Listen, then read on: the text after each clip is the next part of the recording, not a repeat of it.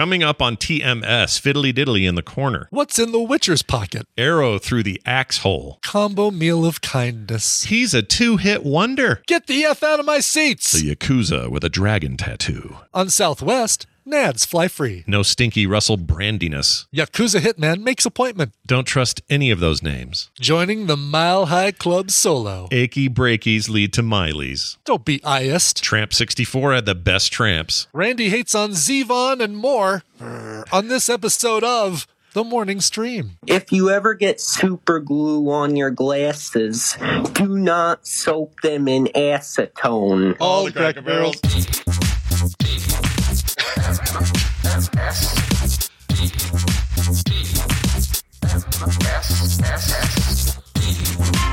Now picture that, but everywhere. This is the morning stream.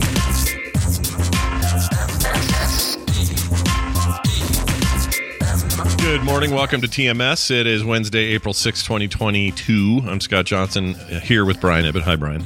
Hello. Brian is frantically trying to lock in some seats for the Multiverse of Madness, which... F5. Yeah, or is it F4? I can't remember. What is I think it's F5 on PC, I think. Okay. But you're probably having a Command R this business. I'm not even having to do that because the cycling thing just takes me back to the front. At this point, I'm just kind of... Well, let's explain what's going on because we've kind of jumped right into it. Doctor Strange and the Multiverse of Madness tickets have gone on sale this morning. Yeah. And AMC Theaters sent me a great email saying, hey, come on, you're an A-list. Come on, get a ticket for you and your entourage member and come see the movie. It was them who said to you, come get them. Exactly. And then they put me in a queue for a couple minutes saying, okay, hold on, we're getting everything ready for you. There are a couple people ahead of you in line, but but when we're ready for you, we'll take you. And then they took me, and I'm still in this loop of, pick your seats. All right, hold on. Thinking. Sorry, try again. Pick your seats. Yeah, it should let you save. Well, that'd be a nightmare if the whole system's borked, but if they could let you save your session so it knew what seats you had already pre-picked, and then if refreshing all that refreshing should do at that stage is refresh the next point of the purchase, not having to pick your seats all over again. My thinking is that somebody else is picking the same seats or has already picked the same seats and the system hasn't logged them in yet. Could be that. Yeah. Yeah. But remember when we were talking about the F seats? Yeah, that I was trying to get? Yeah. They're sold now. Oh, I don't know why. How are people getting in and I can't? What the heck? You should jump up some letters. Go up to the... I moved back to J. No, you're back to the J's. All right. Because G, H, and I are all like the five middle... clusters are all taken, so I'm going back to these are big theaters. I could sit anywhere except the front two rows and be totally fine. Yeah, front. If you get way in the front, you're going to ruin your neck. It won't be good. Oh God, yeah. The multiverse of neck pain. I think we saw Mission Impossible 4 in those seats. It was like one of the first times they had. Ooh, geez. Yeah, what a rough movie to see with your neck craned. I think tickets were almost sold out. All that was left was the front row. But this was one of the first times that recliner seats were available. And it's like, oh, well, let's try the front row. It's recliner. We can kind of lay back and watch. Yeah. And no, even with the recliner, you're still looking side to side. Yeah. Was that the one with Henry Cavill? Like having battling dentists saying, turn your head to the left. No. Can you turn your head to the right? No. Can you turn your head to the left? Oh, that'd be a nightmare. I don't want that ever in my life. Was that the Henry Cavill one, the fourth one? Is that the one he was in? Do you remember? Yeah, I think so. I think that's right. So Ghost Protocol? I think it was Ghost Protocol. If you guys have never seen Ghost Protocol, or even if you have and you didn't notice, next time you watch it, just watch his pocket while he's in the bathroom. Because he does this thing where he does his arm cock. It's in the trailer as well. And he's about to beat up Tom Cruise in the bathroom. And he does it. And when he does it, his shirt goes from a pocketless button down to almost the exact same shirt, but with a pocket.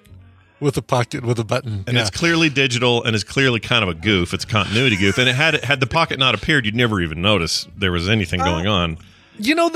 Devil's advocate here, I've seen people in that movie rip their Tom Cruise face off and it's somebody else underneath. Why couldn't he have a shirt that he does this like with his arms and all of a sudden it's got pockets? It's like, Now I can beat you up, and I have capacity for pens, some business cards, Right, exactly. a protector. Could you have a handkerchief? Yeah, hold on 1 sec. Here you go. Okay, I kind of like that better. That whole world is a better world. I'm into it. That's the world we want to be in. Yeah, he was actually really good in that. I liked that. He was, yeah. And he didn't have a mustache, or he did have a mustache, but he didn't have to cover it up. No, in fact, I think the reason they had to cover it up was because he was filming that. Because of this movie. Yeah. Why didn't they just have him wear a fake mustache? I've never understood that. Oh, yeah, that's a really good point. Instead of... It's not like we're old Hollywood where you got to paint it on or something. Just put on a good fake mustache. It'll look just like his. And then when he's done, he goes over to Zach's place. He can film his Superman business. Right. Never understood that. It was really weird.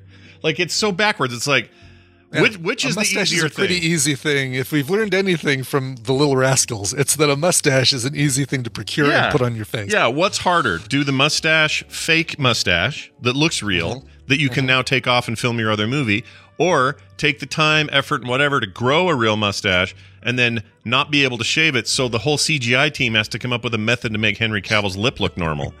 Like, that's so backwards. Yeah. Who was in charge? What are you doing? All right. What is the deal with What's that? the deal? Anyway, so we'll keep an eye on this as the show goes on. Brian will give us updates, and we'll see if you get your tickets or not. If there's any point where you say, Brian, what do you think of that? And I go, huh? What? It's because I've decided to move to a new row. and I'm weighing my options. Oh, well, this one's pretty good, close to the bathroom. Is there any chance that this could just end in a nightmare scenario of, okay, well, all the seats are gone, I guess I don't get a ticket? Totally. Easily could happen. Okay. Easily. I'm prepared for that. That sucks. How are they getting in is what I want to know. I want to know how F11 and F12, I want to know how they got their seats specifically. I'd like you to walk up to them with a camera, with your phone out when you go, F12 and F11, and go, excuse me, I would like to know what's going on. And these two nerds will look at you like, what the frick is this guy doing? I'd be like, hey, I had these seats. These were mine, damn it. I picked them before you did. Yeah. They just didn't let me have them, but they were mine. Yeah, so enjoy them. So enjoy them. I'll be back up there in H. Yeah. You better have an eye on the back of your head because I'll be watching you. You can say exactly. Yes. And then the Marvel thing will start. All right. Flipping the little.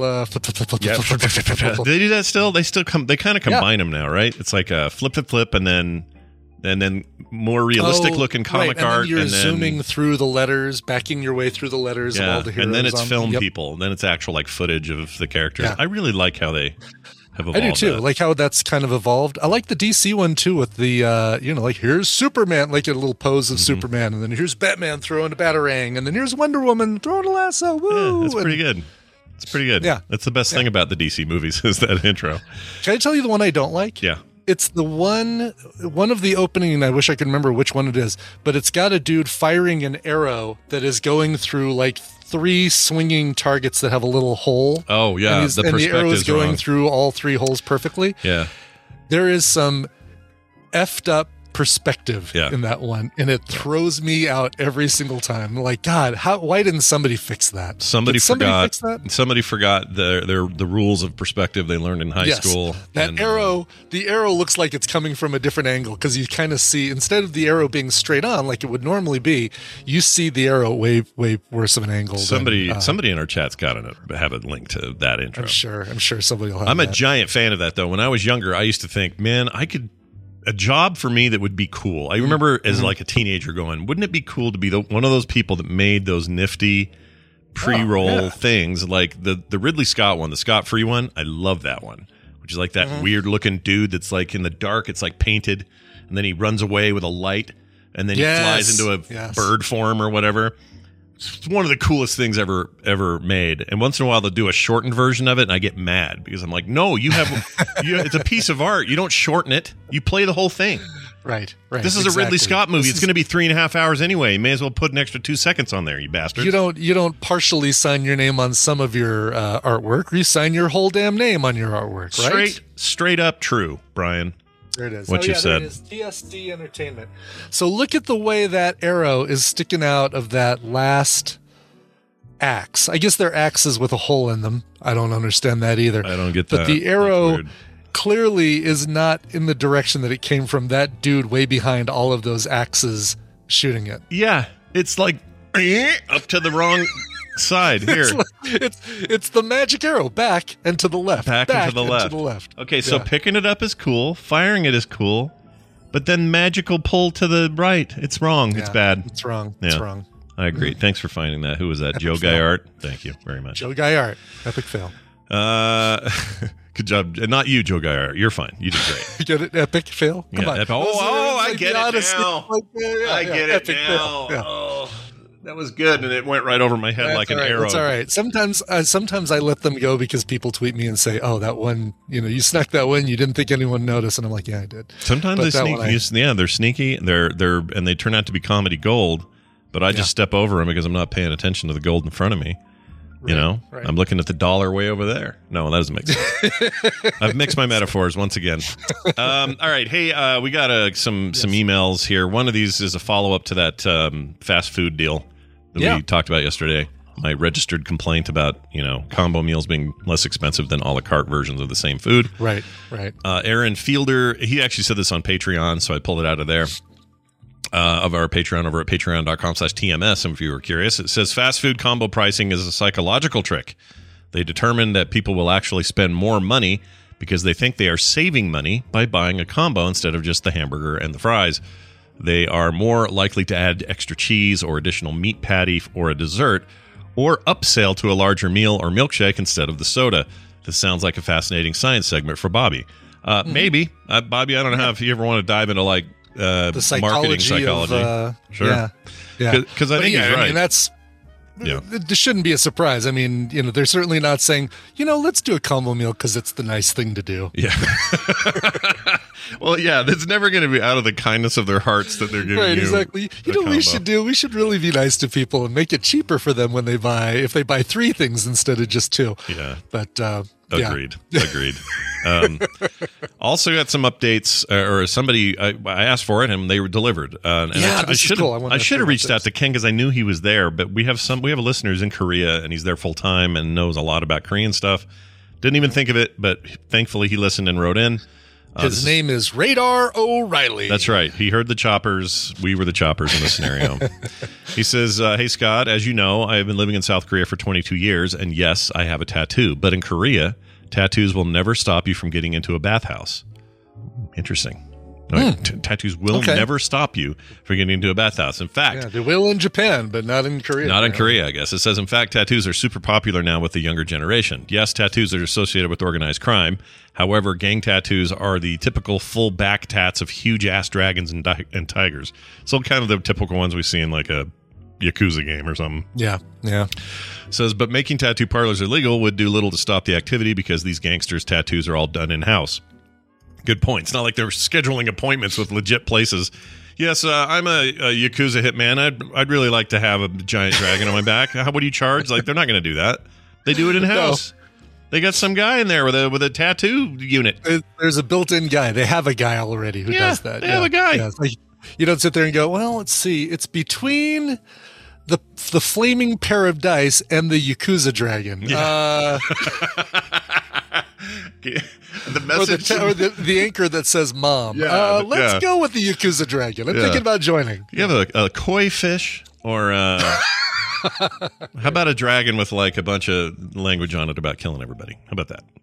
Anyway, the reason tattoo parlors are illegal in Korea, he says, is because of a court ruling in the 90s. This was around the time eyebrow tattooing became popular in Korea. And of course, there were lots of places that started to offer this service.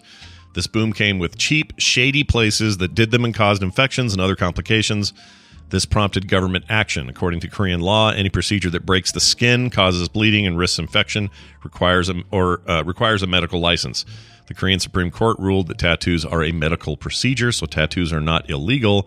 Putting a tattoo on someone without a medical degree is illegal. I hope this answers your question. Love the show. So that's interesting. That makes great sense. Yeah. I get it. I mean, I still feel like maybe what you would want to do is regulate tattoo. You can do regulation of the tattoo world in your country without forcing them to be medical degree holders. You know what I mean? Like we do that here. You have rules you have to live by in tattoo parlors here. Licensing and stuff like that, cleanliness checks and making sure and that sort of thing. So it's like restaurants and food checks, same thing. You know, not a full-on medical professional, but you do have to know what you're doing and be certified and use clean stuff. Clean stuff. Always use clean stuff. Here's my favorite PS though, or this is a PS I really like. It says just useless trivia, but firefighters in Japan used to put tattoos all over their bodies. Getting these tattoos displayed masculinity and courage. They also believed the tattoos would form a spiritual protection from the flames and other hazards while they're being firefighters. But on a more practical level, tattoos in various spots of their body would mean that they could be identified if they died in a fire. Oh, it says in a fire, their face might not survive, but hopefully a small section of their body would not be burned. If a tattoo was on that spot, the firefighter could be identified. Do they have tattoos in modern-day Japan? No. Smiley face. Smiley face. Oh, yeah. Big greeny face with a D. That's interesting. What a weird... It just feels like such a crapshoot to be like, all right, well, if I were to die in a fire and if, most of my body was burned, then at least this one spot, if this is the one spot that's not burned, at least they'll be able to identify me. They'll be able to find me. I always thought you just fall back on dental records, but I guess identifying stuff in general, like I'm trying to think, if I died, what's identifiable besides my teeth? I don't think I have anything. I got this weird mole on the top of my head up here. Oh, yeah, right. I see what you're saying. Like you don't have a steel plate anywhere or a No, I have fake eyes, but I think those would melt. Not eyes, but lenses. They're fake lenses. I don't know if you would identify anybody by their lens anyway. Probably not. No, I think that would melt before anything else. Well, I don't know, but let's ask a real doctor. Oh, okay. Brian Dunaway, actual doctor. Hey, Beijing Dr. Dunaway. Dr. Dunaway. What would you like to be identified at, or how, if they found your charred, burned body in a building and your teeth were gone, how would they identify you? Hi, Scott and Brian. They would identify me. They would identify me by let's see, not my dentals, no, my glasses, I suppose, no. Okay. How about the expression on my face? Oh, okay. They would identify me by the expression on my face. Eek! It's hot in here. Eek! It's hot in here. Face. Oh, it must be Dunaway. So it's Brian Dunaway. He's been missing for a week. Now we found him. He says, "Eek! Right. It's hot in here." All right, it's good to have you here, dude. Take off all my clothes. Well, welcome to another edition of. It's so hot. I want to play some Tadpool Feud. We are definitely going to play Tadpool Feud. In fact, we have a listener right now. Let's find out who it is. Hi, who is this? Hey, it's Dwayne from St. Louis, also known as Bro Baby in the Tadpool. Well, hello, Bro Baby. I've seen your name for years and years. You've been around for a long time. How are you? Oh, I'm doing great today. Oh, that's fantastic. Well, welcome to the show. You're going to be our participant today after Brian explains how it works and what you could win. That's right. Put on your participants. It's time to play the Tadpool Feud. I've surveyed the Tadpool on some nerdy topics, and Scott and Brian are going to have to predict the answers that they gave us. It's Scott and Brian's job to see how many of those answers they can guess. Now, Matuba, right? No, Bro Baby. Oh, who's Vro Baby? Why do I think? Oh, there we go, Vro Baby. Yeah. I was going to call you Seat F12. Nice. You got my damn ticket. I'm putting you in here so that I don't make that mistake again. Vro Baby, your job is more important than ever because you're going to be working with either Scott or Brian. If your team wins, you get a prize package that includes Titan Quest Anniversary Edition. Ooh, I love that and game. That's great. This just sent to me in the mail yesterday in the weirdest, most mysterious envelope ever. Came from somebody named HelloKittyPEZ. Oh, yes. Okay. All right. Wait, you're showing something? Hold on a second. Get that screen. Okay. Yeah. I was going to bring it up. Show it again? Here you go. Yeah, let me see. HelloKittyPEZ. Yeah. There. HelloKittyPEZ. You know her, you love her. Yeah, that looks like yeah, there you go. All right. Yes. Sent us the Suicide Squad digital edition. So What? Oh, nice. you don't even have to be a subscriber to HBO Max. You can watch this on Movies scan Anywhere, that QR anytime code right you want. now. Thanks for showing I know, it. Yeah. I did just show it on screen. I wonder if somebody... You moved it awful Somebody fast. steals I that. don't know if anybody could capture it. Maybe. It was real quick, so I think you're probably all right. Yeah. I wish I knew who HelloKittyPEZ was, but we'll see. See if anybody rips it off. Hopefully, somebody as soon as you win this, bro, baby. If you win it, get it immediately. Yeah. Immediately, dude. Don't wait. Hesitate. Yeah. Log in. That's right. Stat. All right. Yes. Well, awesome. These are great prizes. By the way, that collector or the Ultimate Titan Edition, Quest? whatever it's called, Titan Quest, one of the great Diablo likes of all time. Oh, really? Very good Okay. game. Yeah. Real good. Anyway. Real good. Right. All right. Let's do this then. Okay. Oof, boy, this is a good one. Put your hands on your buzzards. We asked the tadpole. Now it's like I have to make sure I say buzzards. I'm trained to say back to buzzard. Relabel that buzzer to buzzard. I should. We asked the tadpole. 533 of them responded to this. What's your favorite one-hit wonder? Scott. Lean on Me. Oh, that's good. It doesn't. Lean on It may Me not by, count because it's a I cover. thought you was gonna flounder around a lot longer than that. I know it's You're talking you've got to be talking the Club Nouveau. yes, the version, Club right? Nouveau version, not the earlier one that they covered. Yep. All right. Nope. Damn it. Brian, wide open board. What did the tadpole say? Yeah.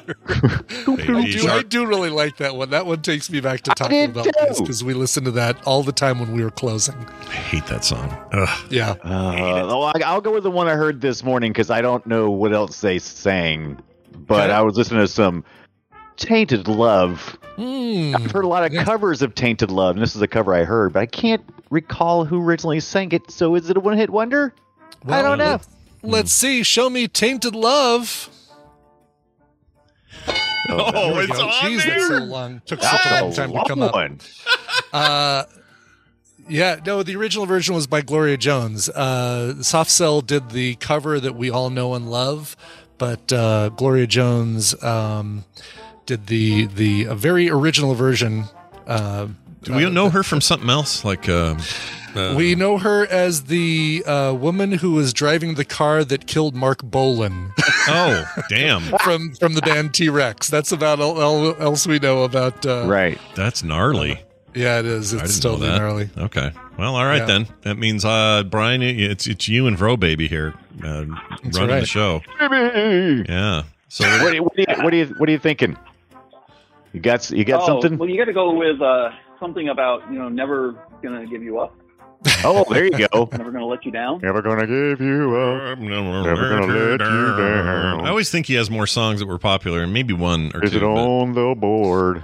Yeah, Or what not, did he? but- He did have another song, "Together Forever and Ever." That's right. But Goodbye. nobody thinks of that. Nobody thinks, and they shouldn't if they do. Yeah. They shouldn't think of any of this, Together but forever we two, and as you know, It's gonna be the sing-along. Exactly. Cute, isn't Show it? me that other Rickroll song. oh, Number 4. nicely done. Look at that. Vro Baby coming in hot with number 4. Look at that. Yeah. I want to say, I'm afraid because I know of a lot of one-hit wonders. I listen to them all the time. Yeah, I love because they're usually the catchiest ones, right? This And it's would like, be- how did this they would- get that one magic song? Yeah, this would be a really difficult one for me because knowing my favorite one-hit wonders, but what people would say are the popular one-hit wonders is a very tough distinction. Yeah. And once again, I have another one. Unless you, do you want to go with another one, or do you want me to throw one in there? Yeah. Oh, go ahead. Oh, baby. All right. I'm going to go with 4 Non-Blondes. What's up? What's up? And thank you for calling it What's Up and not What's Going On. What's going on? I won a huge box of CDs from 99.5 The Mountain because they had one of these little song scrambles, and a little snippet of it was What's Up by 4 Non-Blondes, and everybody kept calling in going, What's Going On by 4 Non-Blondes, and they get all the other ones right. And then I called in and said, What's Up by 4 Non-Blondes. It did get me mad. No, it made me happy because I got a big box of CDs. Well, that's good. You And, won. Nicely yeah, done. I won. Yeah. So, all right, show me What's Up, 4 Non-Blondes. Oh, that's a shame. Cool. That was in the list. It was number 29 in the list. So, All right. yeah, Totally, it's a popular one, but not popular enough to make the right. cut. I'm going with Who Let the Dogs Out. Oh, that's a good one. Oh, Baha Man. That's a Yeah, good the one. Baha Man. Yeah. All right. Show me the Bahamian. The Bahamian. Let the dogs out. Oh, come on! Really? I know. Oh, I thought he was onto something. I was thinking about Mambo number 5 immediately after, and I'm a little scared. Yeah. Oh, wow. You're already jumping in. You don't even want to ask Bro Baby, if he has. Oh yeah, Bro Baby, what do you think? We can go with that one. That's fine. Okay. Yeah. Do that. Yeah. All right. Is Lou Vega? It's Lou Vega, right? Lou Bega with a B. Lou Vega. Lou Bega. Well, that's what happens when you only have one hit wonder. Originally by Perez Prado. I didn't know that either. Yeah, Lou Bega just basically took the song by Perez Prado and threw lyrics on it and made it a new song. Weird. Show me Mambo number 5. Oh, I know. This is hard, man. It was going to be. It's a lot harder than I thought it would be. Well, there's just so many. I mean, every year there's a one-hit wonder. I mean, like 10, 20, right? Oh.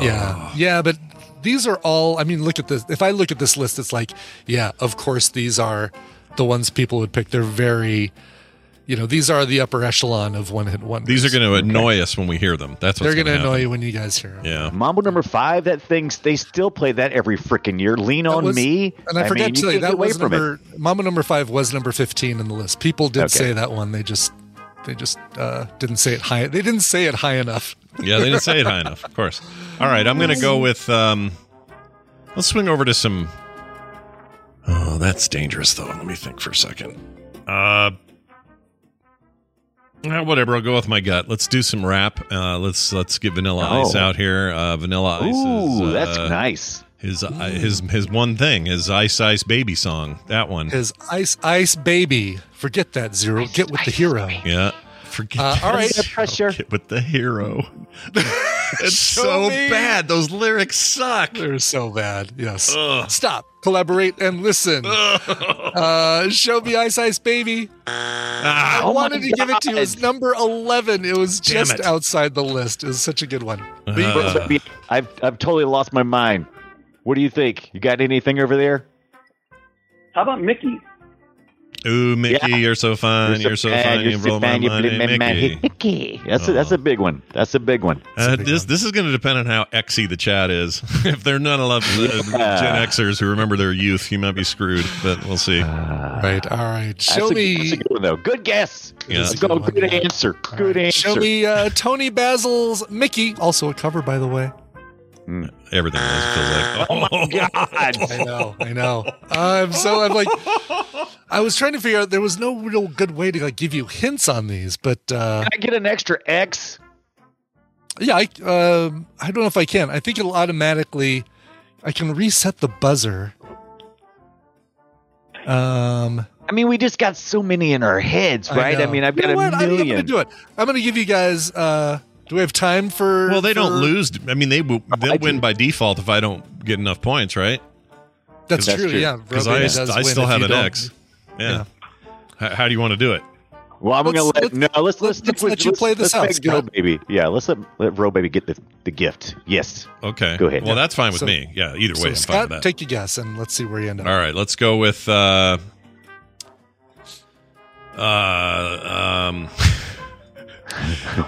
My brain. I know this is not his his only hit. He had many hits along with his band and himself. Oh no! But my brain keeps saying, "Say, I got my mind set on you." But what's? But I'm not going to do it.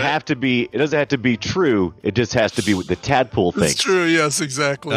Too sexy for my shirt. That guy. Right said Fred. Yeah. All right. Too sexy for my shirt. Glad you said that one. Show me. Right said Fred. I'm too sexy. Damn it. Oh my God. Number 12, I believe. Yeah. I've given up on life. I don't know who's. Oh no, I'm too sexy was way further down, wasn't it? Golly, where is it? I know a lot of people. I thought a lot of people said it, but maybe not. Too sexy for my shirt. Something it hurts. Yeah. Oh, it's so bad. I tell you what, I've been listening a lot lately. The acoustic version of there it is. "Take on Me." Even though, I wouldn't say on me. I wouldn't say "Aha" was a one-hit wonder though. But that so far outpaces everything else they have that. Oh, no doubt. Yeah. It's kind of like that was their big hit. The Sun Always Shines on TV was a minor hit, but I don't think it. Right. I don't think it broke through enough, or the theme to The Living Daylights. Yeah, you should have said that. Take on Me, the number one answer. Also from, I think that same year was our number 2, which was from Dexy's Midnight Runners. Yes. Come on, Eileen. Come on, Eileen. Yeah, I had that on my head. Is Frankie's Relax on there? Did it's not surprising. Actually, nobody said Relax, which surprised me. Really? Yeah, I think Two Tribes was enough of a hit that Frankie Goes to Hollywood wasn't considered a one-hit wonder. They're a little bit like Shout from Tears for Fears. They had other great songs, but it was one of those songs that once again just kind of outpaced everything. And I don't know what's going on, but you know what Zoomers really are into? Take on Me. They freaking love that song. Yeah. I don't know why. They're all like recreating the video on TikTok, making like weird sketchy the acoustic videos. version is because it's a great song. It is from a pretty great good song. band that really should have had a bigger success, but their first hit was such a big hit and not didn't show enough depth that people were like, oh, I'm going to see what else these guys have. It was just like, all right. Yeah. I know what screwed them. Their stupid name. It's a dumb name. It is because it's lowercase. It's got a hyphen in it. Yeah, it's dumb. Yeah, it's a bad idea. It's kind of dumb. Yeah. All right. Your number 3 answer. I'm going to the 90s for this one. You get knocked down. You get back up again. It's Tub Thumping by Chumbawamba. Yes. Didn't they have one other one? Well, I mean, the whole album, but a lot of them probably did. Once again, this is what they might have had something thinks. in the UK. That was the only thing that they did in the US. Fair enough. So I thought about that too. I was like, what about Tone Loke's Wild Thing? And I'm like, well, he did have the song called Medina. And I'm like, so would anybody remember that? And I'm like, I don't know. That's a 2-hit wonder. If you see him in concert, he does those 2 songs twice. Yeah, that's right. He starts his show with them and he ends his show with them. And then I was thinking MC Hammer. I'm like, but there was a couple. There was a couple for him too. Yeah, just to make it the day. Pray was big. Too legit to quit. Pray. Yeah. Whatever. How about the Men Without Hats? Oh, I love them. Dancing. You can leave your They ever do anything else? That was it. That was the big one. They did. They had a hit with Pop Goes the World, but I don't think it was big in the U.S. They're still putting out music, and I've actually seen them in like oldies concerts. I like a band who had a one-hit wonder that continues to make albums in 2022, and their one-hit wonder was in the 80s. I think that's great. Yep. Yeah, you don't have to have hit songs to be a band. No, exactly. You don't have to. There's music. enough of a following for Men Without Hats that they'll still sell albums or still sell streams and downloads and stuff like that. Sure. Yeah. This number 7 is technically not even really a song from a real band. It was from a movie, but that movie was about a one-hit wonder band called The Wonders. That thing you do, the Oneaters. God. That's a deep That's a snake eating the thing. I would have never. Deep cut, but that's such a great song. There's nothing wrong with that song at all. Yeah, there's no wonder why it was a hit. See? Yes, it's no wonder. No Oneater why it was a hit. Number 8 is one that's near and dear to our hearts because when we did our 500th episode, J.K. Grammer led a group to re-record a version of this song. I think it was J.K. Grammer. Yeah. The Proclaimers, I'm Gonna Be 500 Miles. 500 miles. 500 more. They got a couple other decent. They did. But that's a big one. Bobby Boris Pickett, also not a real person. Well, maybe Bobby Boris Pickett is, but his nickname Boris was not real because he did that for the Monster Mash. Oh, that's a really good one. Yeah. I'm surprised Mickey didn't get it earlier, though. That was a really good guess. Yeah. Mickey was a really good guess. Baby. That's how you know, by the way, if a song is good, if it catches on in a flash. That's how you know. Flash. Yeah. Would that song have lasted as long if it wasn't tied to a holiday, right? It's like one of our only Halloween pop songs. It's the only one I can think of. I can't think of any others. I mean, is there anything else? I don't think so. I mean, Purple People Eater, kind of, you hear that every once in a while. And and you hear the Nightmare Before Christmas album and stuff like that. Thriller by Michael Jackson. Oh, yeah. Thriller's very Halloween-y. That's true. Yeah. Our last one. Zombie. Well, not zombie, but Barbie. Barbie girl by Barbie girl. Beep, beep, beep, beep, beep, beep, beep, beep, beep, Trying to get beep. that piece of crap out of your head for the next few. Right. I know. I feel like you can do it easily, though. Just glance at any one of these other ones, and you'll be back to having that in your head. So Totally.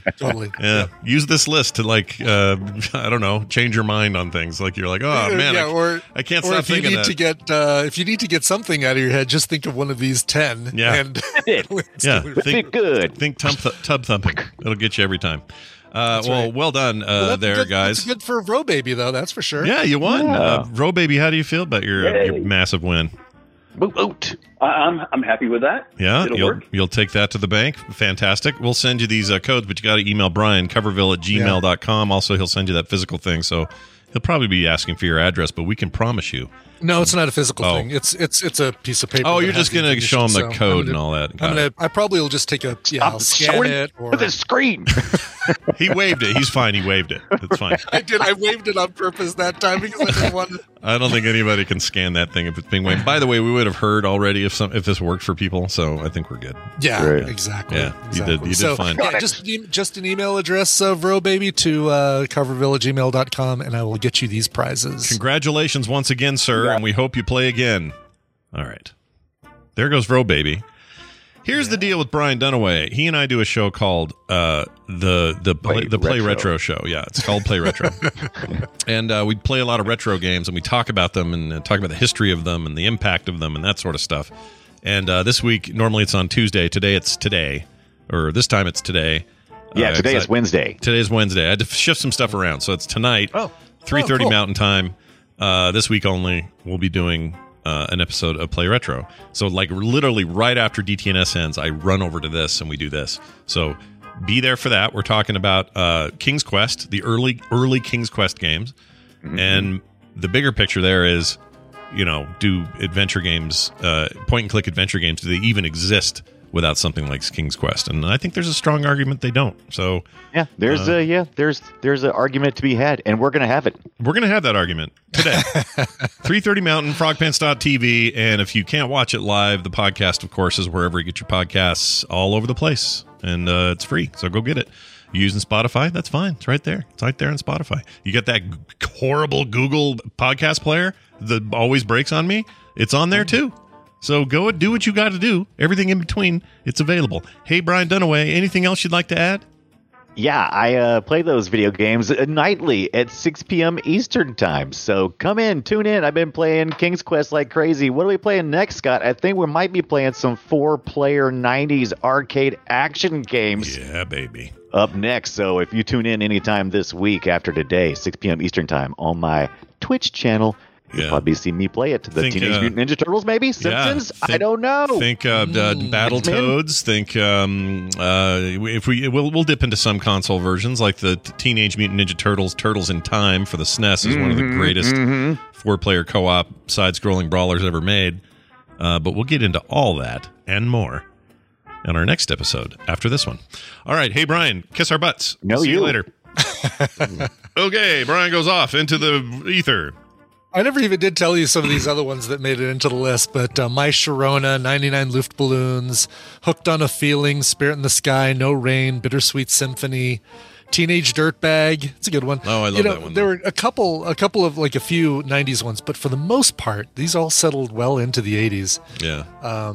Even Blur's Song Number 2 made it in there. So they said, woohoo! Yeah, that's good. It must have been a 90s action movie trailer when we last heard that. That's right. We asked 533 Tadpoolers and 11 movie trailers what their favorite one-hit wonder was. Nice. Kim and I were just talking about this because what was the song now? I can't remember what we talked about. There was something that's like this.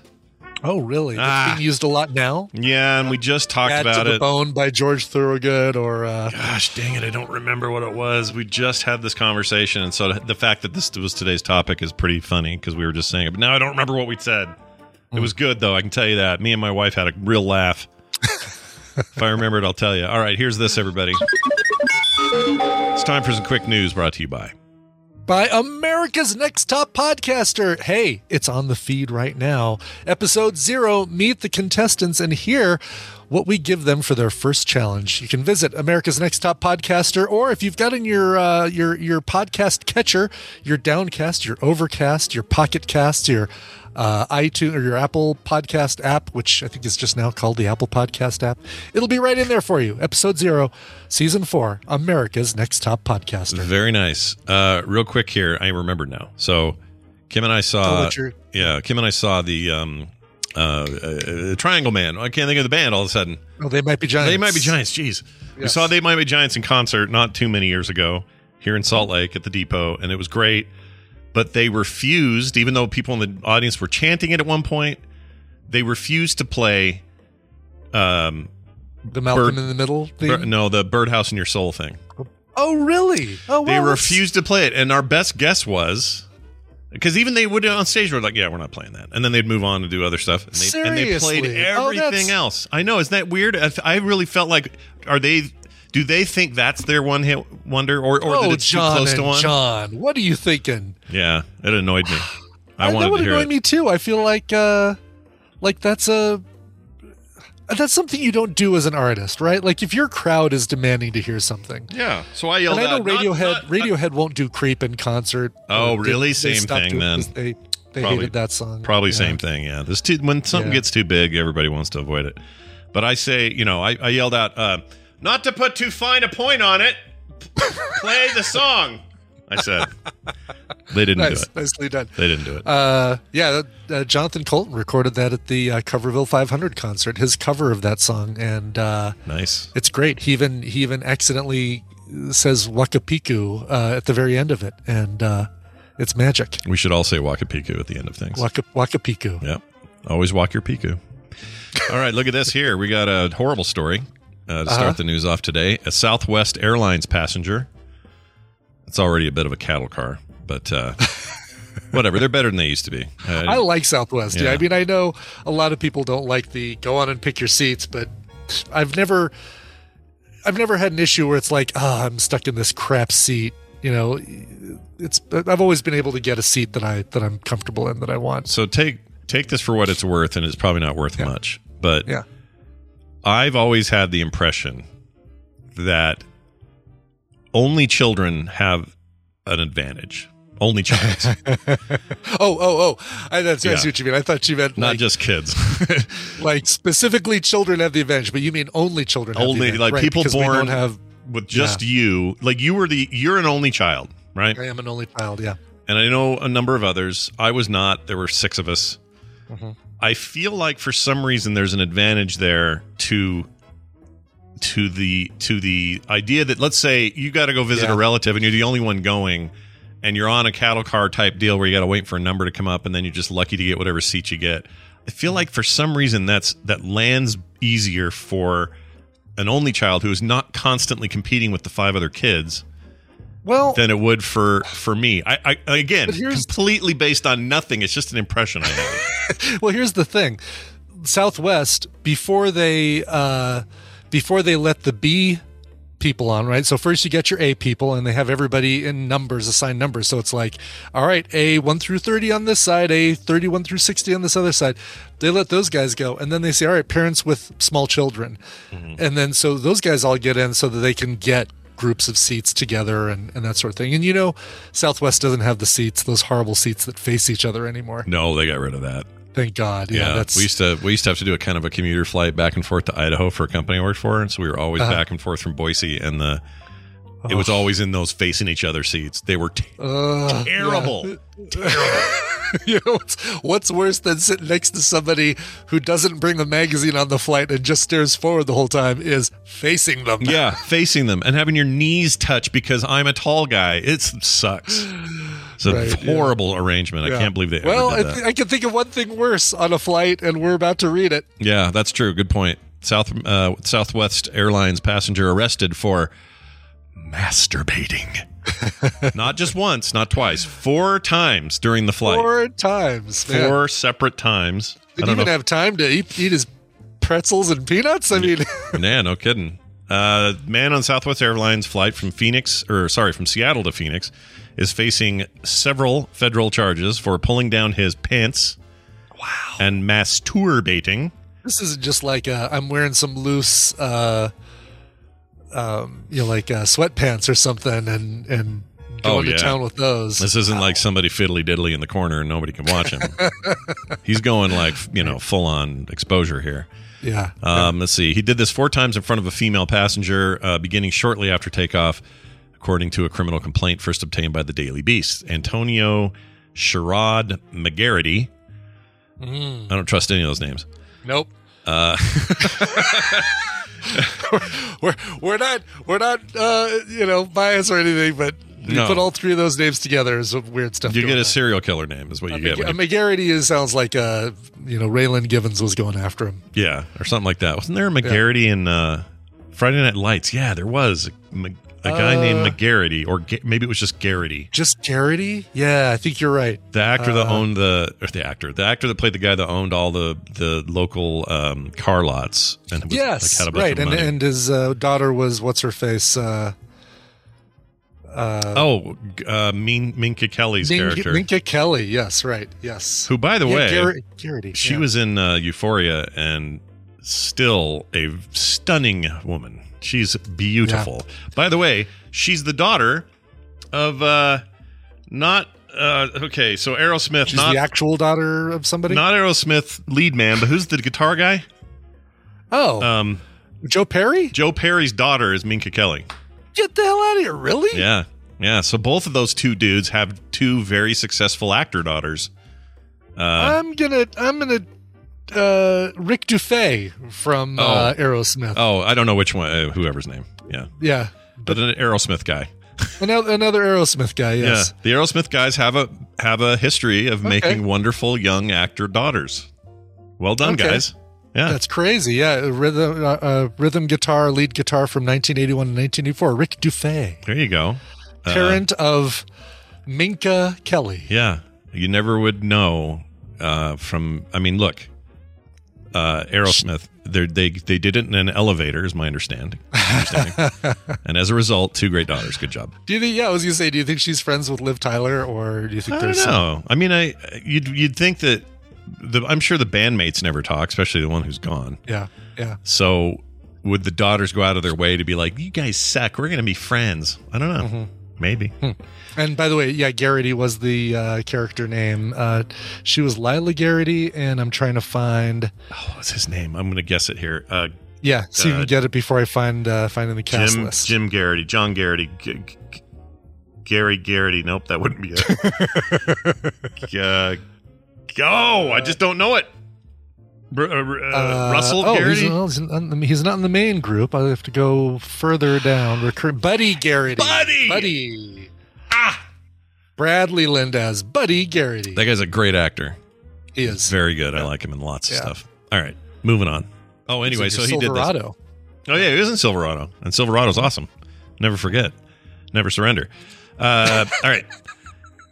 What was I say? Oh, anyway, let's see. Antonio, he was arrested. Officers of the Phoenix Police Department and Southwest Flight people, the air marshal guy, they all landed in the Sky Harbor airport on Saturday. And according to the complaint, he told cops that he didn't do anything wrong and, in fact, thought it was kind of kinky. I did. It wasn't me, but it was kind of kinky. It's kind of kinky. Like, that's going to help you. I don't understand that. Right, yeah. I didn't do anything wrong. Oh, jeez. Garrity exposed his ween by pulling down his pants and shorts and began doing the doodah there. When the female seated next to him noticed the lewd behavior, she began taking pictures of McGarrity, not in the way you're thinking. When he fell asleep, too. It says when he fell asleep after masturbating for roughly an hour. I don't know if that means roughly for an hour or for roughly an hour. Probably, or he slept very roughly. Because I would argue that his waking time was pretty rough too. Nothing about this guy's good. The female passenger told crew member about what she had witnessed and was allowed to move to another seat. Well, I hope that's the least you get, lady. You should be able to move seats and also get free drinks and free flights. You should get to pick whatever seat you want on the next 5 Southwest flights you go on. I agree 100%. And that guy should have to pay for it from jail. All right, that's it for Where he today's can news. do all the masturbating he wants. That's right. 4 or more is what he likes. Okay, there's your story, and that's your news. We're going to take a break. When we return, one Randy Jordan, a.k.a. Randy Deluxe, will be joining us for an episode of Recommendals. Tom Merritt is out this morning with an appointment, but he's fine. He'll be back next week, so don't worry about that. But anyway, we'll be back with that shortly. Brian, play a song before we go. I'll happily do that. Now, tell me what you think. If I were to say, a Turkish rock band, what do you think they would sound like? Like weird instruments or strange accents or like, a weird sort of sound to them or something like that? I'm going to guess kind of grungy with a kind of an odd accent. That's the best I got. Closer to what you're going to get. Yeah, alternative rock band. Boy, is this not having to do anything with our last story. Bits and Pockets have a brand new song and video called Halfway Through an Episode. This is going to be coming out on their debut EP, which comes out April 29th via MMY Records. Their debut EP is called The Bits. You'll find the song halfway through an episode. Here's Bits in Pockets. Out of the city, waiting for a drink. Waiting for the time, sitting next to me. Straight whiskey, won't listen to the words before you try to make it a curse. Then I had such a folding around the neck. Sitting to her right just when I sit on the left. I'm slurring all my words so she kisses goodbye. But the pub is closing soon and I'll be smoking outside. And she says, he went home tonight. So do you want me to stay? And I say, even though you tried to make sense, you won't be fooling again. I thought of all the things I could have said. Failed in her hand, sitting in a cab, I want to start a fight while I got to swallow my pride.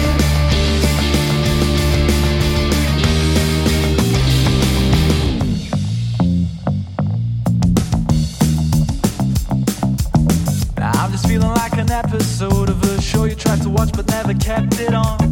Maybe I just gotta hurry home, so I'm slowly walking through with compassion. She's never gonna stop or hit a cop. She'll find another man through her lashes. She's never gonna stop. Kids will never grow. Surely lost my pride, so I'll take it home. I thought of all the things I could have said.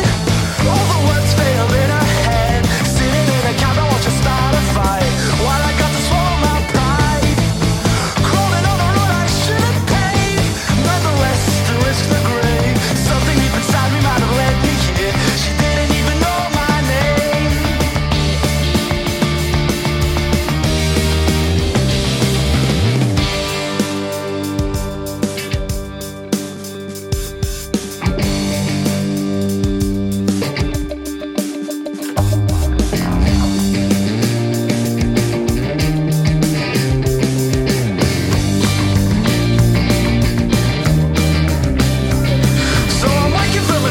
Into my self-esteem. If she saw the theme, she would have collapsed. Then my head is stepping back as the past is still intact. Barely had some sleep, now I'm covered in sweat. But I don't want to carry on. Sitting home and wondering if I'll let it go. Halfway through an episode, I pick a phone and think alone in circles. Cause I don't want to carry on. Sitting home and wondering if I'll let it go. Halfway through an episode, I pick a phone and think alone like this. I'm having hot dogs on a piece of bread. That's what I'm having for lunch. I heard the burp.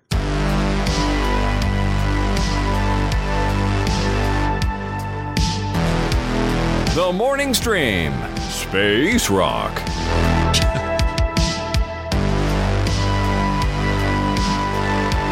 All right, we're back, everybody. That song, please tell me about it again. Sure. It's called Bits in Pockets. The band is Bits in Pockets. Halfway through an episode from the upcoming EP, The Bits, which is coming out April 29th. Check it out. Very nice. That sounds great to me. Good stuff. All right. Adding Randy, although he's showing us offline, so this will be fun. I don't know if he's actually here, but we're going to find out. It says he's currently in World of Warcraft. Randy, is that true? Are you in World of Warcraft always right now? in World of Warcraft. Are you just always in World of Warcraft? Hello, Randy? Randy? You muted? I think you might be muted. Randy? He's blinking, but no speaky. Oh, Randy? Are you out on the lanai? Are you on the lanai, Randy? yeah. Are you out there? Are you under a palm tree, Randy?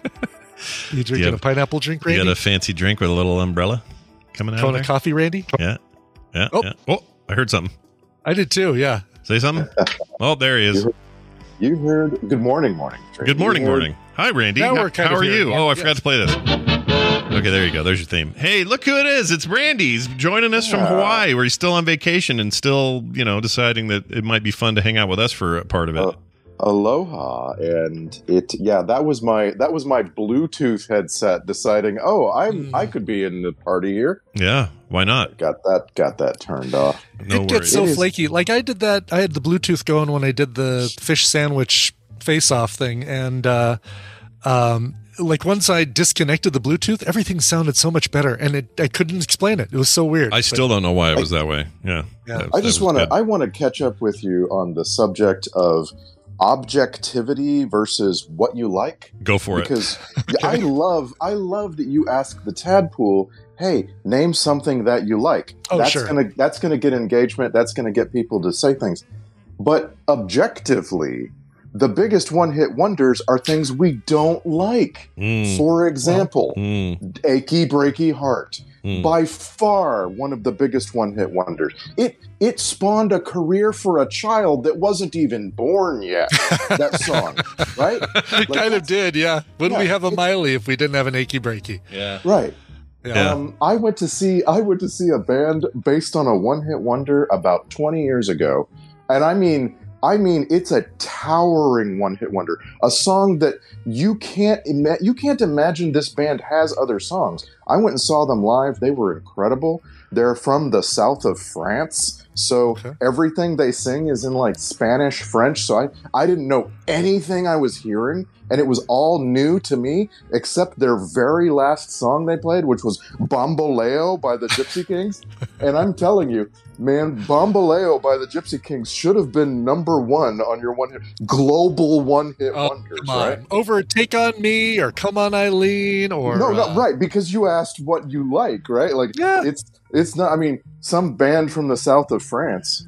You're not going to vote for that. Yeah, but nobody likes half of that list we saw. I think a lot of those were just like, well, I shouldn't say nobody likes them, but... They're, those lists are based on popularity. Yeah. Yep. Yeah. And even if you don't like it, if you knew it off the top of your head, or you were in the top three choices or whatever, that says something about the song. We may hate it, but it doesn't mean... Achy Breaky would have been a big hit if people didn't like to line dance drunk at weddings. Exactly. Yeah. That's exactly right. And we also have the opposite, which is as an individual where you irrationally dislike something that everybody else likes. Because everybody else likes it.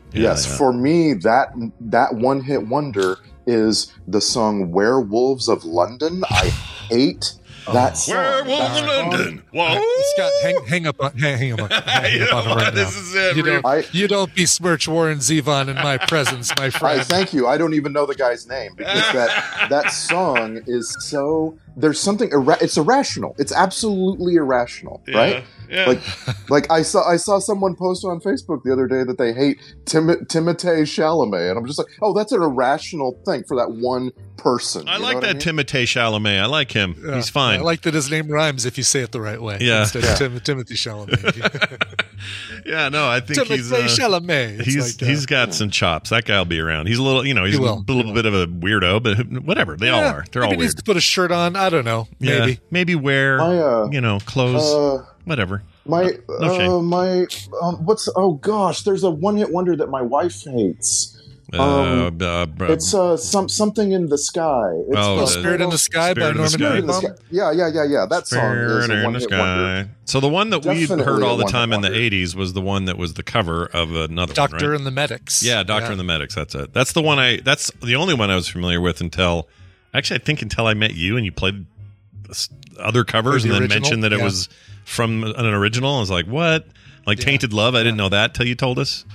But the Doctor and the Medics cover, I feel, is such a carbon copy of the original that it was one of those. Why'd you do it, or why'd you do it like that?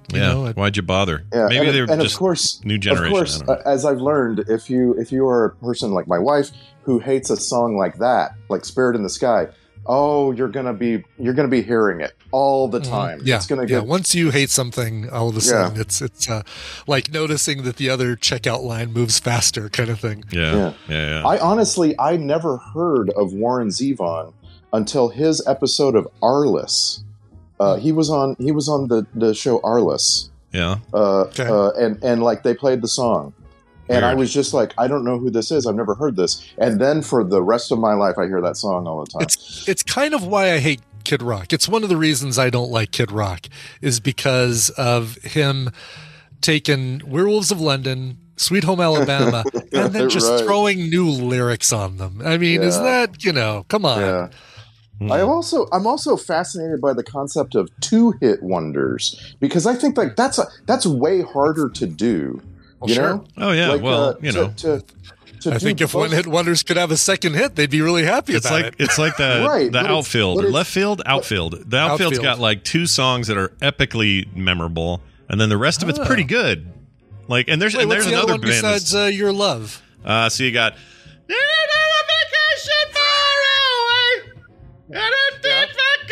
Oh my God! Is that the one? Yeah. All right, and then the other one is since you've been gone. Oh, that's really good, Scott. I love those guys. My best possible example of a 2-hit wonder is the band Mr. Mister, because not only were there 2 hits, really big hits, but those 2 songs you can run them together. Yeah, it's kind of it's like Take These Broken Wings, Carrie. Yeah. Those 2 songs. I feel the same way about Night Ranger, but I'm probably the only one. I'm sure there are a lot of people who are like, "Oh, Night Ranger's awesome." Shut up, Brian. And I'm kind of with you though. They're not. They're okay. They're fine. I could talk about this forever, but I also have something. Oh, good. You got recommendals. Hey, let's do that. Yeah, let's watch recommendals. Cool. So we got some stuff here, Brian. You always start first, and I see you've got 2 this week. What do you want to do here? I've got a movie and a series, so we're going to start with the movie for this one. All right, here you go. Monsieur Poirot, I hope you can forgive my hijacking your holiday. Couldn't let you miss the fun. It is an honor, and it is convenient to my own plans. Although travel by water does not naturally agree with me. Oh, I could tell you. Well, I should not tell you, actually. But I suspect you perhaps may have included me for reasons other than the fun. I wish we'd gone home, like you said. I don't feel safe here. Not me, not Simon, even with Jackie gone. But you're among friends. When you have money, no one is ever really your friend. Now I'm remembering old jealousies and fights. And it takes a pill to get to sleep. I don't feel safe with any of them.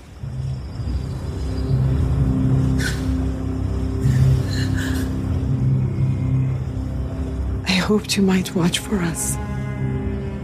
Sounds like French people. It's sort of, yeah.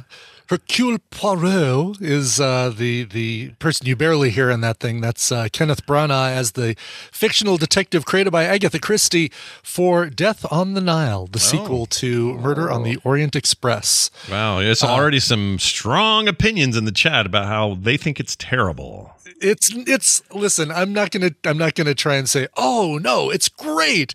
It's better than average. You know what? It's if you need something just kind of put on and let your mind wander for a little while, there are far worse things you could watch. I know that sounds like the worst thing to say for a recommendal, but I think it's worth seeing. You're fitting into a track for recommendals for me that is very specific, and that is I am looking around at things to watch, right? Yeah. And I'm thinking, would Scott or Brian tell me that this is the good Russell Brand and not the bad Russell Brand, right? Because that's all I need.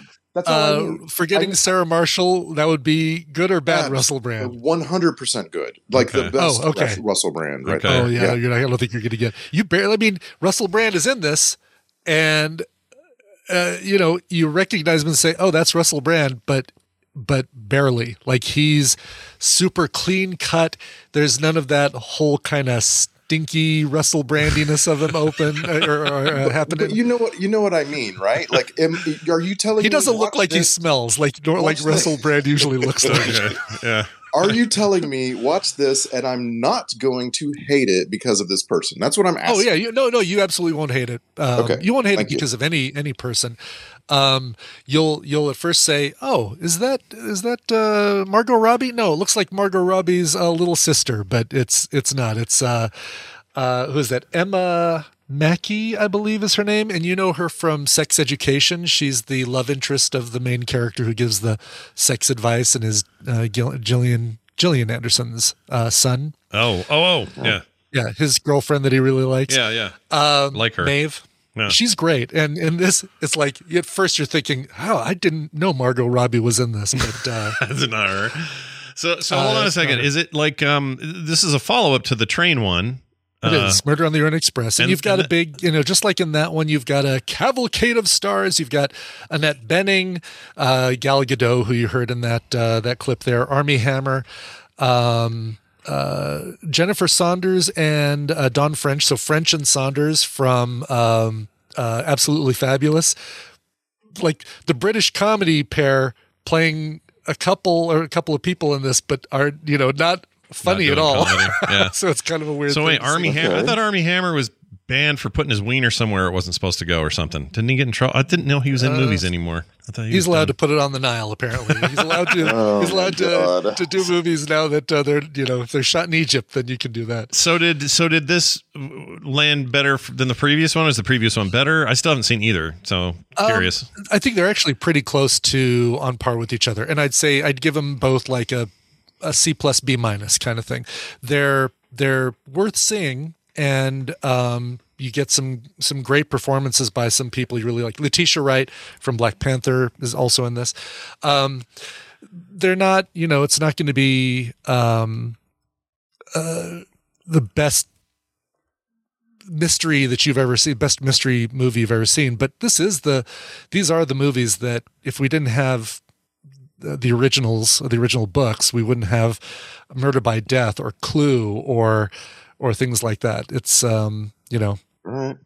these all kind of owe a lot those movies all kind of owe a lot to Agatha Christie and Murder on the Orient Express and Death on the Nile.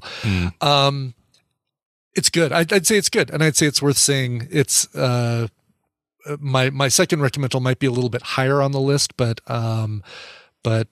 we enjoyed this. Yeah. Okay. So a good, nice sit down, watch it kind of deal. Yeah. And I've never seen the Peter Ustinov, the original version of Death on the Nile. There was a 70s one that the people are talking about in the chat room. And I'm trying to, who was in that one? Was that Ustinov? I'm looking it up right here. Yeah. 1978, Peter Ustinov, Death on the Nile. Yep. There you go. He was Perot in that.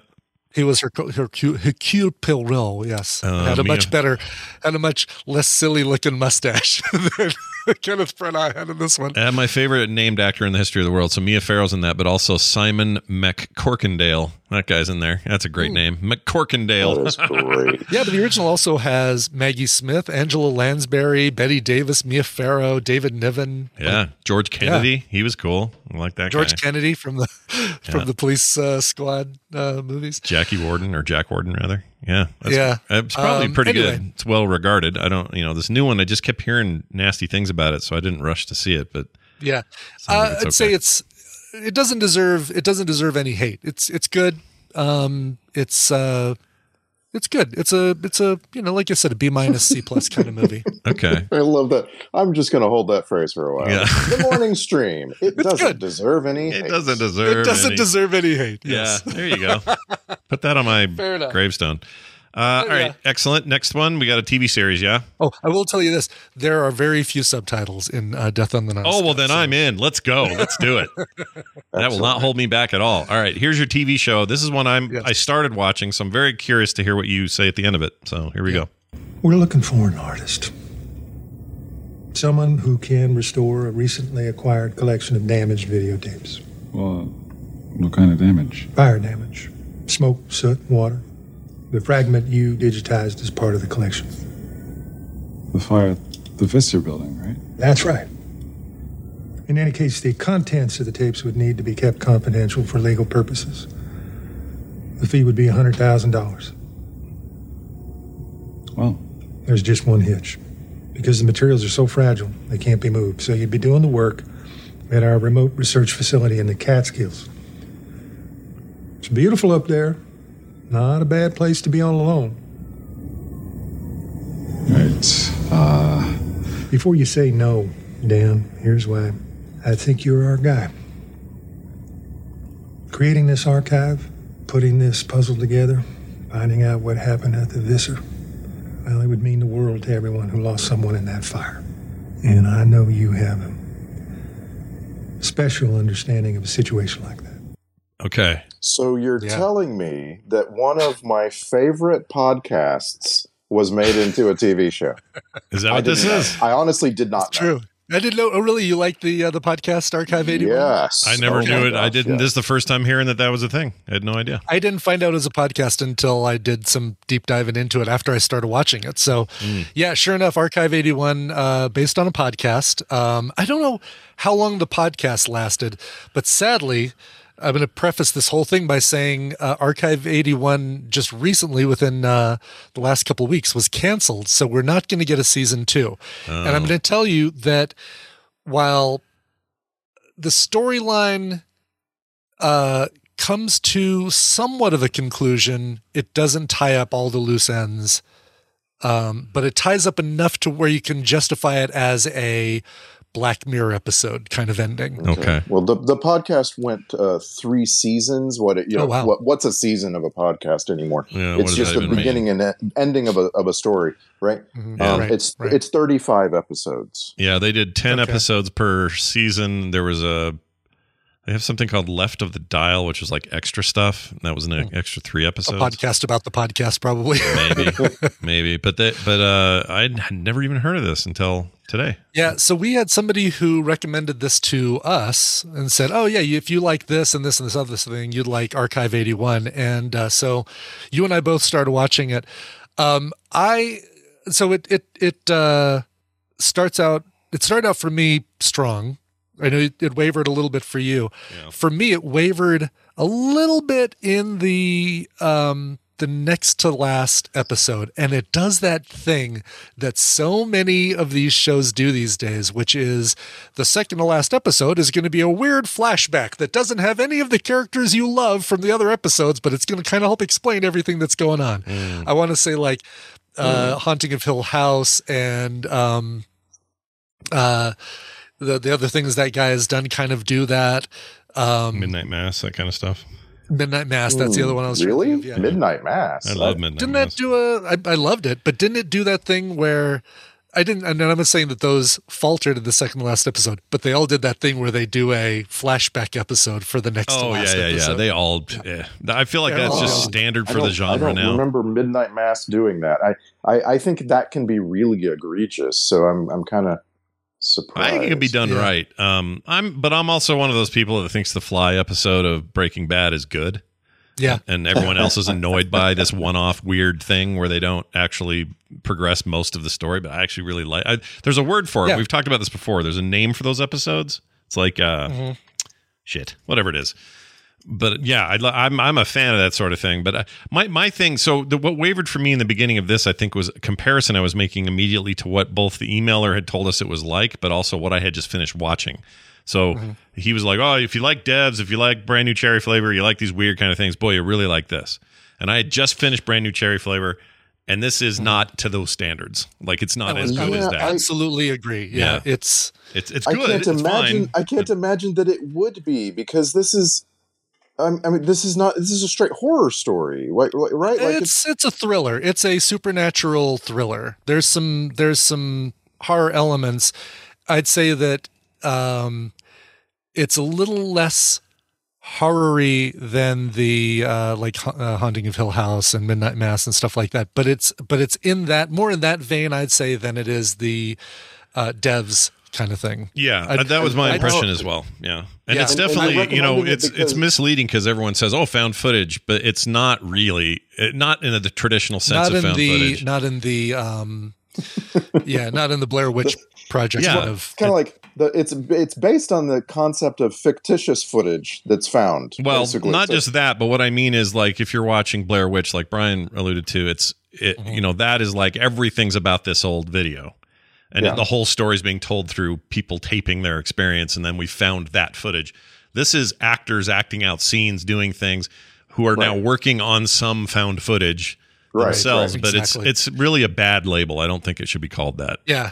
It's but look, so just to kind of recap what the intro told us. So the story is about a guy who's hired to go up to a secluded private residence in the Catskills and restore some video footage that was recovered from a fire of this apartment building in New York. And he's skilled at this. He can take stuff apart and take the tape out and clean the tape and do all these things to kind of resurrect the tape, which blows my mind that, I would think that the magnetic tape inside a case would melt way before the outside of a case would, but he's able to do this. And through this, he gets to watch this sort of documentary study that this woman is creating about this apartment building and the people inside it. And she's got kind of an ulterior motive for doing this that we find out an episode or two in. But it is it kind of goes from there. And there's, like I said, a demon supernatural kind of element to this, that a cult that gets uncovered. The ending, although isn't, is technically the ending of the series, the season ending is satisfying for the most part. Like I said, I definitely would have liked a second season of this to kind of explore another character's further journey in here. Mm-hmm. But you do get kind of, like I said, kind of like a Black Mirror episode. If you think of it as like a Black Mirror, like what's going to happen now? Roll credits. Then it's a very satisfying ending. That's a good way of looking at it. That's what I would say about the best fictional podcasts that are out there. They're audio versions of Black Mirror. And that's really, that's really what I like to see. I like to find, listen to more, because, Charlie Booker, man, he's in no rush. Yeah. Well, the other thing is, I think it's a very hard medium, dramatic podcast content or in radio. It doesn't matter. Like anywhere where anybody's doing like acted out drama on a podcast, I think that's freaking hard. And to make it sound right and be right and all that. Like even the best audiobooks often when they're done that way, where they've got multiple actors and things, even those you're just like, well, it's not quite the same as seeing this or whatever.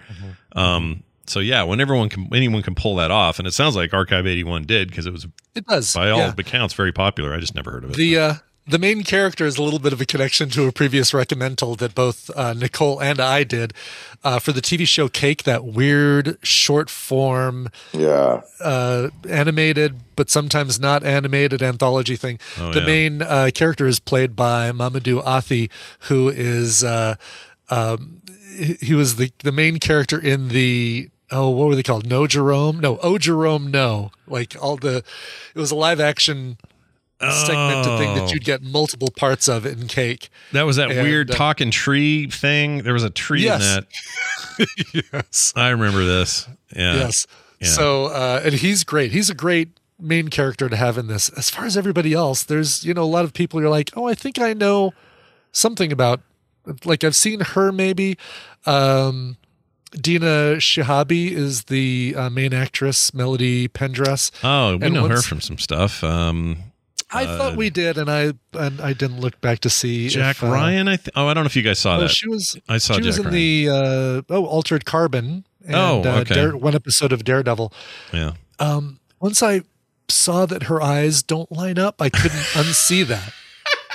And I know that's a me thing, once I saw that, Dina Shihabi you're talking about, yes, her eyes don't line up. No, go look at her on IMDb. They don't line up. And look, I know none of us are purely symmetrical. No, I know exactly. that. I know, Claire. I know. I'm not and I don't. I think she's beautiful. Don't get me wrong at all. But this is like Brian and Chins. It's the same deal. It's fine. Exactly. Yes, like Brian and Chins. Yeah.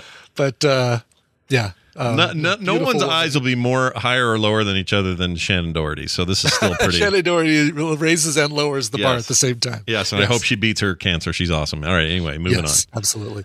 Yes, I won't be biased. But anyway, Archive 81, I should have said. So Archive 81 on Netflix and Death on the Nile on HBO Max. Very nice. Here's mine.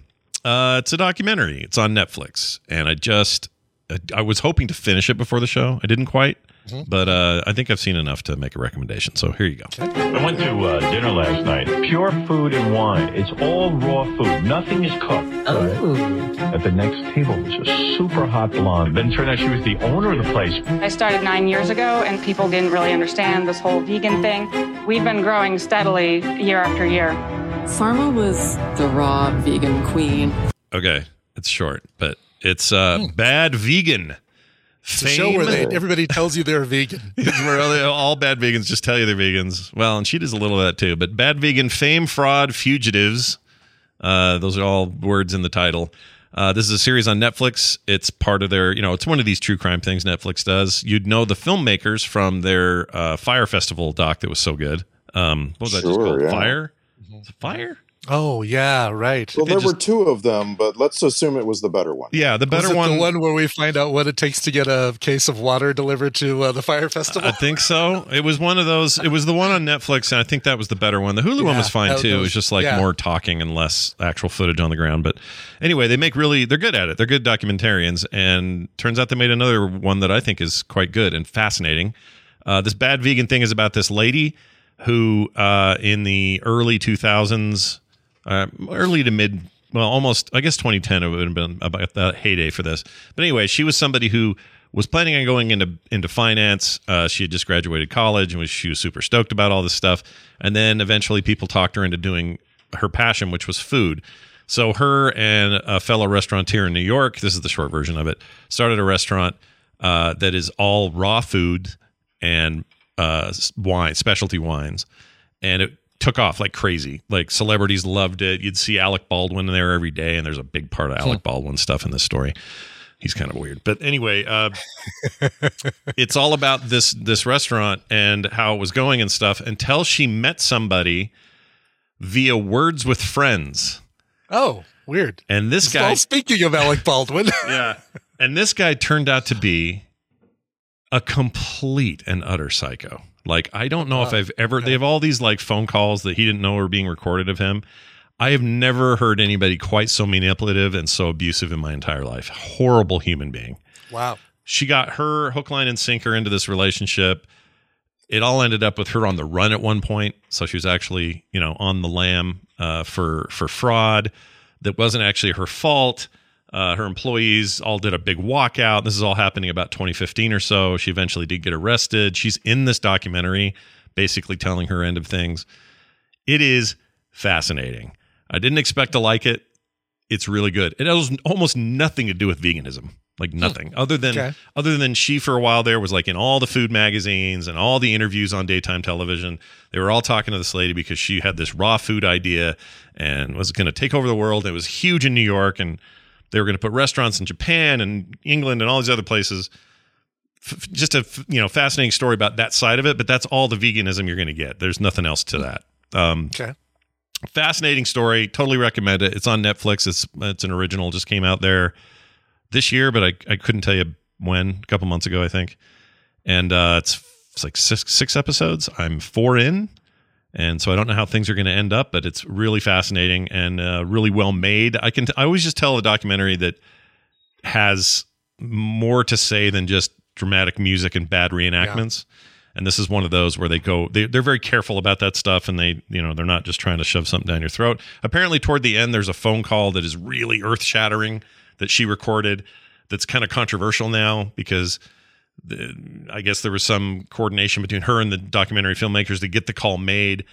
It doesn't change its impact, I guess, but some people question whether the filmmaker should have anything to do with anything anyone's doing other than just documenting. Anyway, so I'm anxious to get there and see what the hell's going on. But yeah, check it out. Bad Vegan, Fame, Fraud, and Fugitives. Available on Netflix now. All right, Randy. I've been holding to this one since forever. What do you got here for April 6th?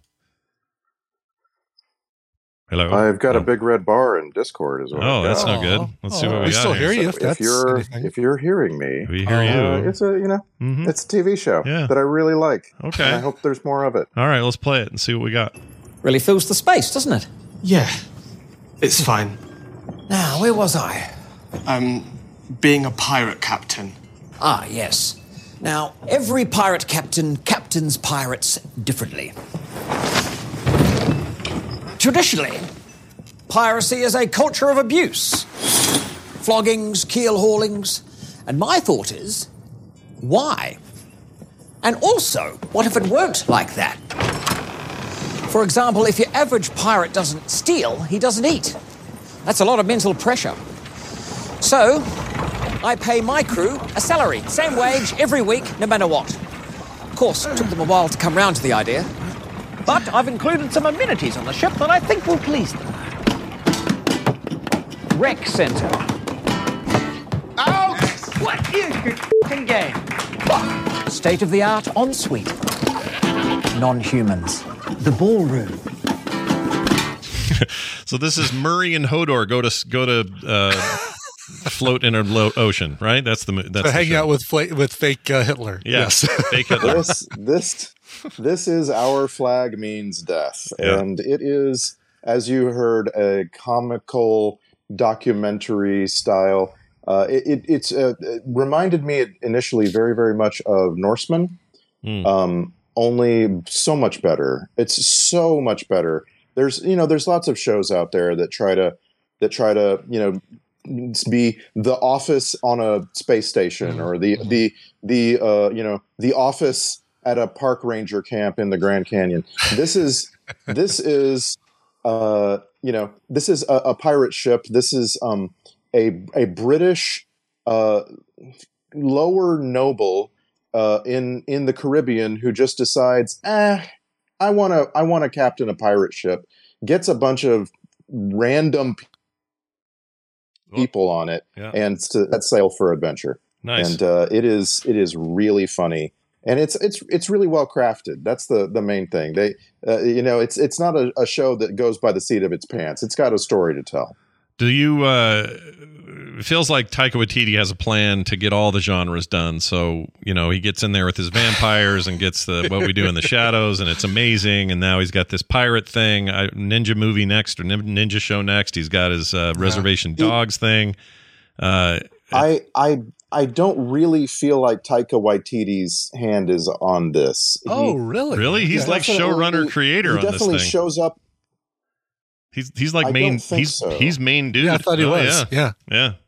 Our flag means flag. Yeah, Our Flag Means Death. It was created by a guy named David Jenkins, and Taika Waititi does show up in a guest role, and I mean he may be in the producers list, but I didn't feel like this is just What We Do in the Shadows or Pirates. It is quite a bit different. It just has a different sensibility, and you're right. Producer. He's a producer. You're right. Totally right.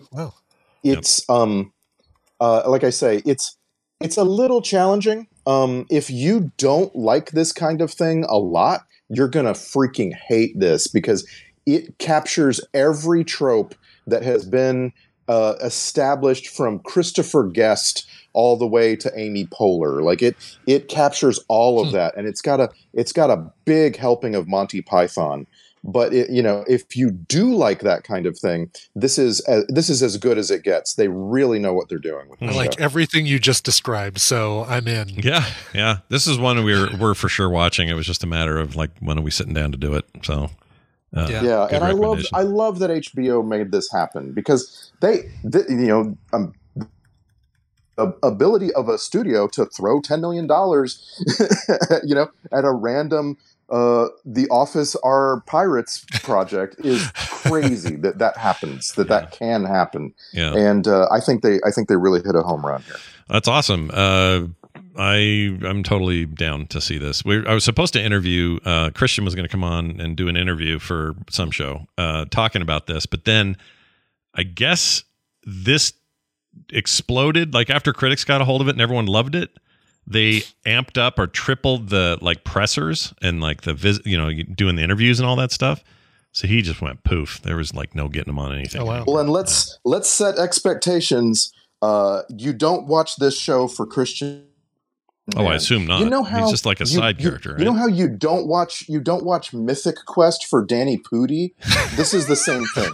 He is so underused. Christian Nairn is barely in this show, and that's fine. It's not his I wish they had known how much I want to see more of him. Yeah, sure. He's just he's a giant dude who can be your good background giant dude. Makes sense. Yeah. There's some really cool surprises. I don't want to talk about anything past the first scene because all sorts of interesting character development takes place in the first few episodes. Nice. All right. Well, it is already on my watch list. We're going to definitely watch this. If you missed any of this stuff, don't worry. Someone will post it somewhere. Randy's on vacation somewhere. He's not doing that. Mm-hmm. I've got it on. Putting it on quicktms.li right now. Yep. So go get it there. quicktms.li. Yeah, that's right. .li. Doesn't mean it's not true, though. Randy, I hope you're having a great time. I know you'll be, I guess you get home this week, right? End of this week? Yeah, a few days. I just, it has been so good. I mean, every day has just been so good. I'm melting into the landscape. I'm like today we're about to go get in some kayaks and paddle up the Hanalei River, and I may never return. Yeah, so why would you? Why would you? You should stay there. It was nice knowing you. Stay there. When I'm there, you can have us over. But other than that, yeah, escape. Be done. Live there. I like that. You can be so jelly. Yeah, I'm very jelly. All right, man. We'll see you later. Bye now. Okay. Well, that was great. But you know what's even greater? What's that? That we accomplished yet another show today. We did it. We did. I would like to share a weird email, though, toward the end of the show here. If you'd like to send your own weird emails in, that email address is a simple one, themorningstream@gmail.com. This is from, I'll just read it as I got it. Yeah, please do. Yes. Hi. It says, hi, my name is Tooth. Like teeth, okay? My name is Tooth. Do you think my name is weird? Thank you. Sincerely, Tooth. Yes. I didn't reply. Next email. I don't even know what to say. Like, what is this, and who are you, and why did you send this? And was it just to get me to read it? Because maybe that's what they did. Yeah. Maybe they were just like, oh, I know what I'll get Scott to do. He'll read this for sure if I leave this weird thing about my name being Tooth. Right. But you know what? It may be weird to us, but we'll never ever forget it.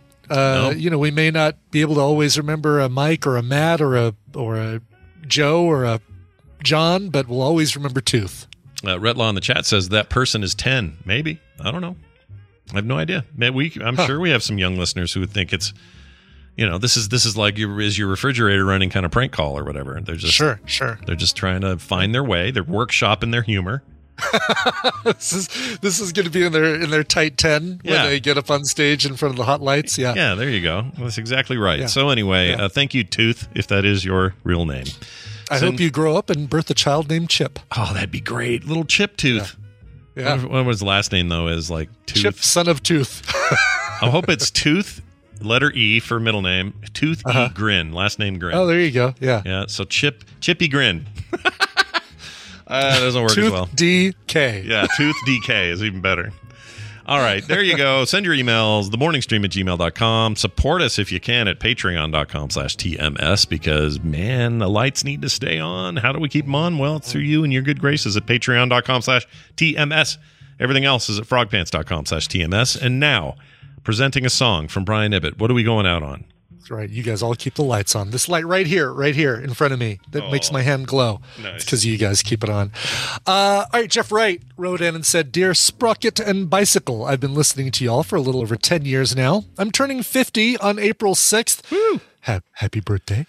And I can't think of a better present than y'all playing a song for me on my birthday. If possible, how about a cover of Under Pressure? It's one of my all-time favorite songs. I don't know if either of you or the rest of the folks that are part of Frog Pants will ever fully know just how much what you do means to your listeners. You've given us a community we all need. Thank you for that. Love the show, though, and keep doing the Lord's work. Signed, Jeff Wright. Nice. Aww. I was hoping he would tell us if he's upset about the use of Under Pressure in the Ice-T song. Or the Vanilla Ice song. The doom, doom, doom, he changed doom, it, Scott. Queen's goes dun dun dun dun dun dun, but his goes dun dun dun dun dun dun dun. Oh, he added a dun in there. Yeah, he added a dun in there. Well, then it's fine then. Yeah. Well done, Vanilla. Yeah. You know what? I will give him props. Done. Yeah, well done. I will give him one prop. Okay, the other day he put up a picture on Instagram where he was in a convenience store.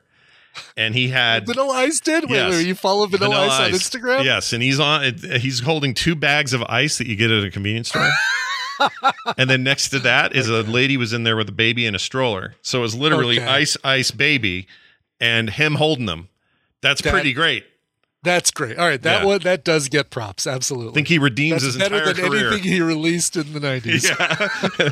Better than any song, any album, anything else he ever did. So good job, Vanilla Van Ice. Winkle. What is this? What is his name? Something Van Winkle? Yeah, it's really a dumb name, like cheat the system Winkle. I don't know what it is. Anyway. All right, well, let's get to this cover, Under Pressure. So I already love the band Keen. Oh yeah, Keen's Oxley, chief piano player, pianist on that band and songwriter. He's great.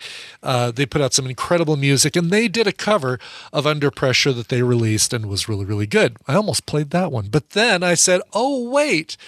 Then they got together. Keen got together with Rhythms del Mundo. This band that puts this amazing Latin kind of beat and flavor to everything they do. And now all of a sudden we've got We Don't Talk About Freddie going on here. Yeah. This is Rhythms del Mundo featuring Keen and a cover of Queen and David Bowie's Under Pressure. See you guys tomorrow.